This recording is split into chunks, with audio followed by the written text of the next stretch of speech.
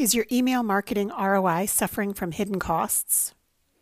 Here's a fun what-if game. Play along with us. What if the boss gave you $10,000 to improve your brand's email marketing ROI? How would you spend it? What would you do?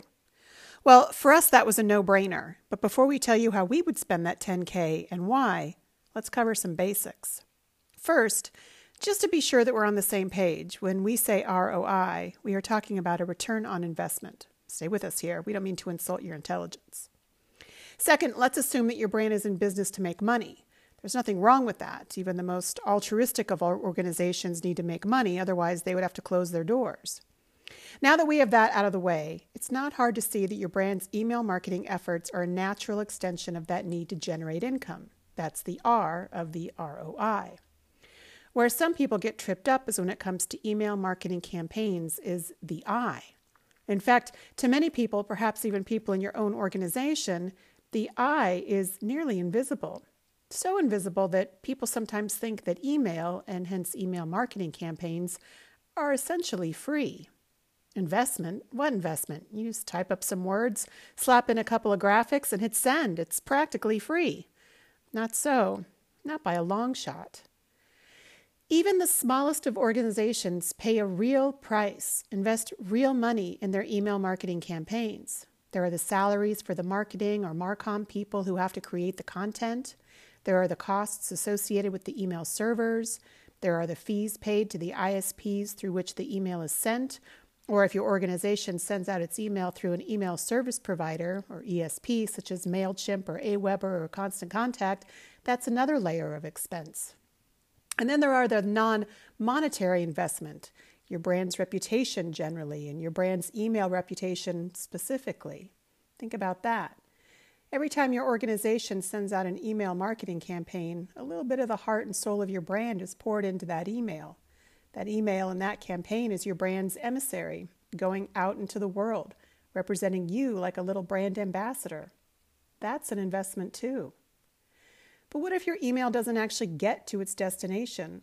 What if your little brand ambassador gets to the door of the inbox and access denied? All of that investment, the mail servers, the ESP, the time and money spent on the creative and content, the effort to strike just the right balance and to represent your brand just so, all for naught, because the people to whom you are sending that email may never see it. That is not only a zero return on investment, that's a negative return on investment. Now you can spend more money, more time, more effort on changing the content, changing the creative, even changing your ESP or your email server software or hardware or host. But if your email is not getting through, if you haven't addressed your email deliverability, you are not going to boost your ROI. In fact, you are likely to decrease your ROI as you pour more money into email that is not being optimally delivered. So back to our original question. What if the boss gave you $10,000 to improve your brand's email marketing ROI? How would you spend it? Well, here's what we would do. We would spend no more than half of it either bringing in an email deliverability consultant or getting our email certified with one of the companies that does email reputation and accreditation.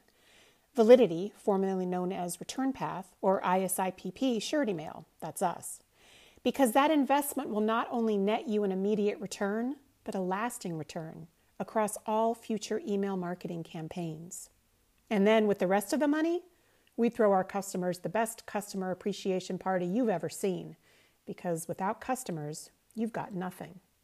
And after that party, and the next time you send out an email marketing campaign, those happy, appreciated customers will be so receptive to your email, which they will receive because you have optimized your deliverability, that they will be much more likely to take whatever action your email asks of them.